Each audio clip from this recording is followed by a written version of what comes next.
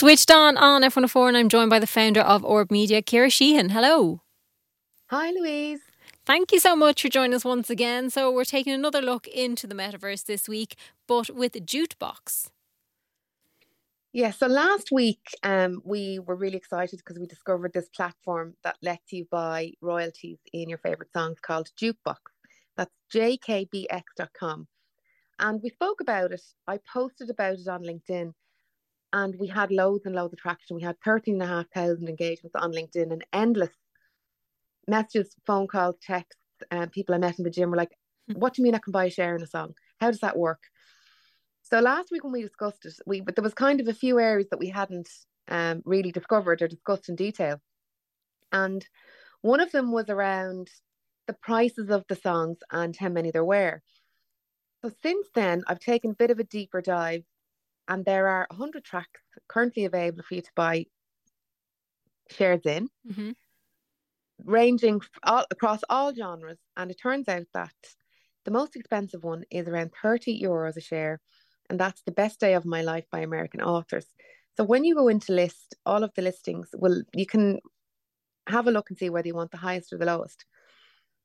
But across the 100 tracks, they range from about €21 a share up to €30 a share. And the point is that they are probably at their lowest floor price now before they're recognised as an asset class by the Securities and Exchange Commission in the States. So you can go on and reserve them now. You don't have to pay for them. And when they're classified, then you can pay for them, or you can decide that you don't want to take them. What I found really interesting was the feedback that I got from my peer group. So one person said, oh my God, you couldn't get tickets for Taylor Swift, but you can give that person who didn't get the tickets a share in a Taylor Swift song. How cool is that? Which is one side of it. Absolutely. And the other side of it was one person I met, she said, is there any U2 songs there? I said, there's a couple up there. And she said, I'm going to buy all of them. And I said, why? And she said, because they're opening their season at the venue in Vegas, the Sphere. And she said, I'm sure it holds thousands of people, and all those thousands of people will be playing all their U2 tracks before they go to the gig. So therefore, it will have higher streaming because there's a selection of concerts coming up.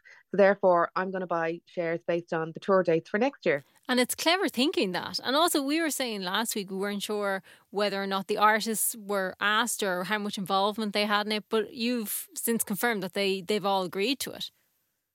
Yeah, so according to the documentation on the Jukebox website, that all the creators, whether they're songwriters or rights holders, have been asked if they're okay with their songs being published in order to have royalties, to sell the royalties in them, and they all have. So for me, like, that's a big sign of integrity.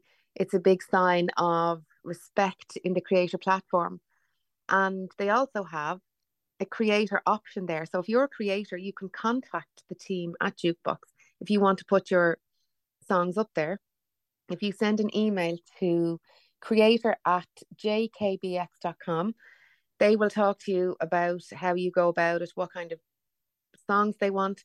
I'm not sure how it's going to work, whether they just want big songs or emerging artists or how it will work. But the whole platform itself and the conversation that it generated was much bigger than I anticipated it would be, considering the platform's only live 2 weeks.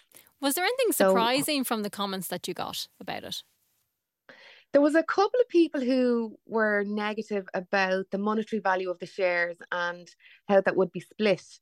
They got quite granular in the detail of the percentages, which I don't have the industry knowledge to comment on. And then there was a couple of people who simply wanted to get the attention of the people in the music industry who were in this group having a conversation. So there's a few crazies kind of chimed in at the end.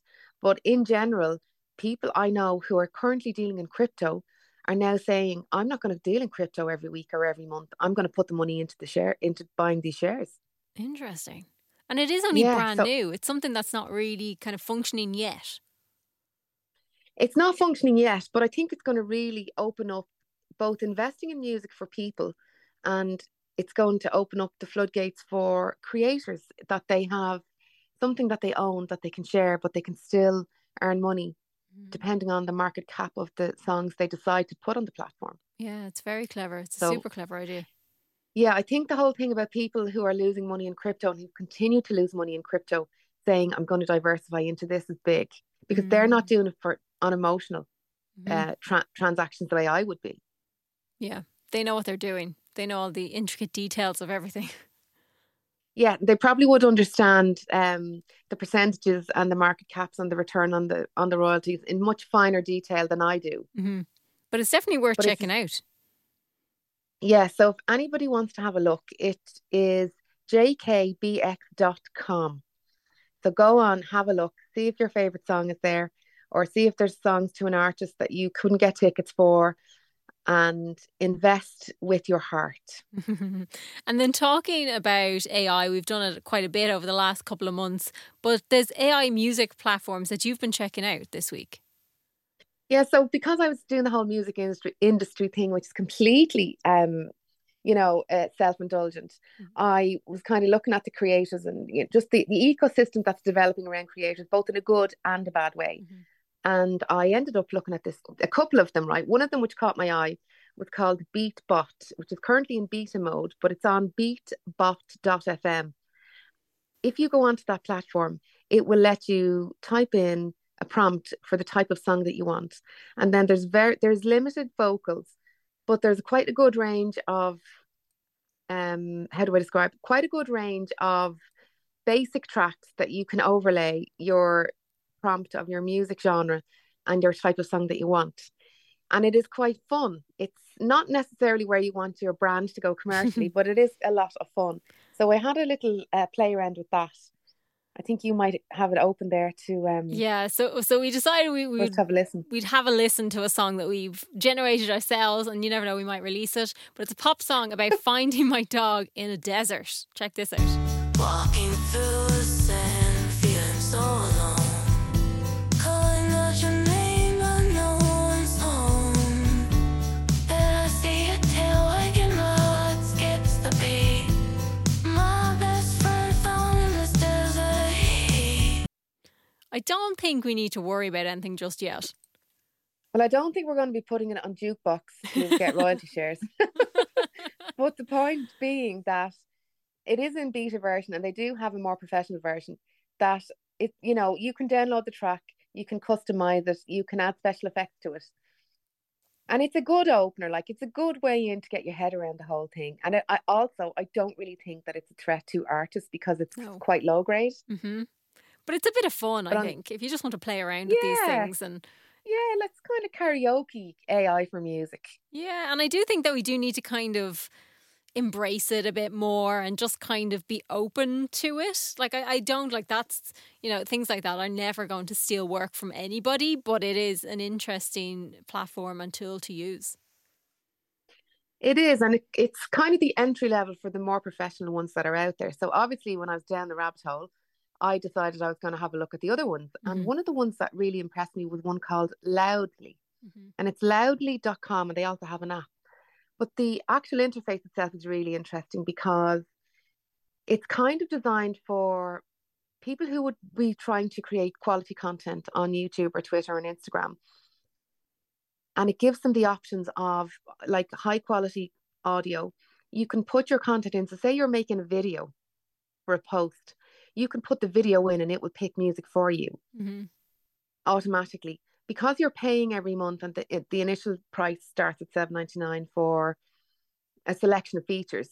It goes right up to industry, advertising agency, and enterprise. But once you've paid it, you're then free to post your posts royalty free with no licensing issues. So on YouTube they might take down anything that has music that's not owned by the creator. Yeah. This takes that away, which is really impressive because it really opens the content creation market and democratizes it. But the fact that they have more features for advertising and industry professionals kind of makes it far more scalable and far more of a viable creation option. One of the ways in which it does that is the genres that it has range electronic music, beats, hip hop, ambient, pop. And what it reminded me of was, when you watch a movie and there's the montage part and you go, oh, montage movie, montage music. or the bit where there's jeopardy and the tone changes and the music changes. I always notice those things, and it opens up a massive library. But with all of these genres like rock, house, funk, cinematic, all embedded into it. But within that, you can take inspiration from artists like Billie Eilish. So they have like a Billie Eilish bass track within the electronic music section. And if you want to then import your vocals over that track and mix them, you can.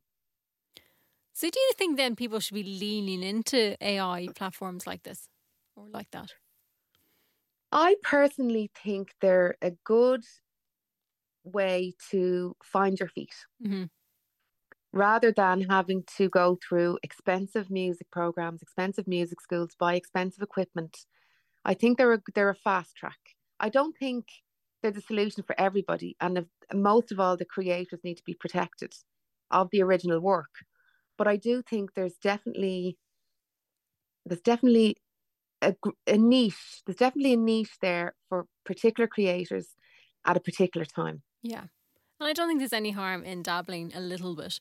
But next week, we're going to be taking a look at dating apps in the metaverse, which like we need more. But Ciara Sheahan, thank you so much for chatting to us. Thanks, Louise.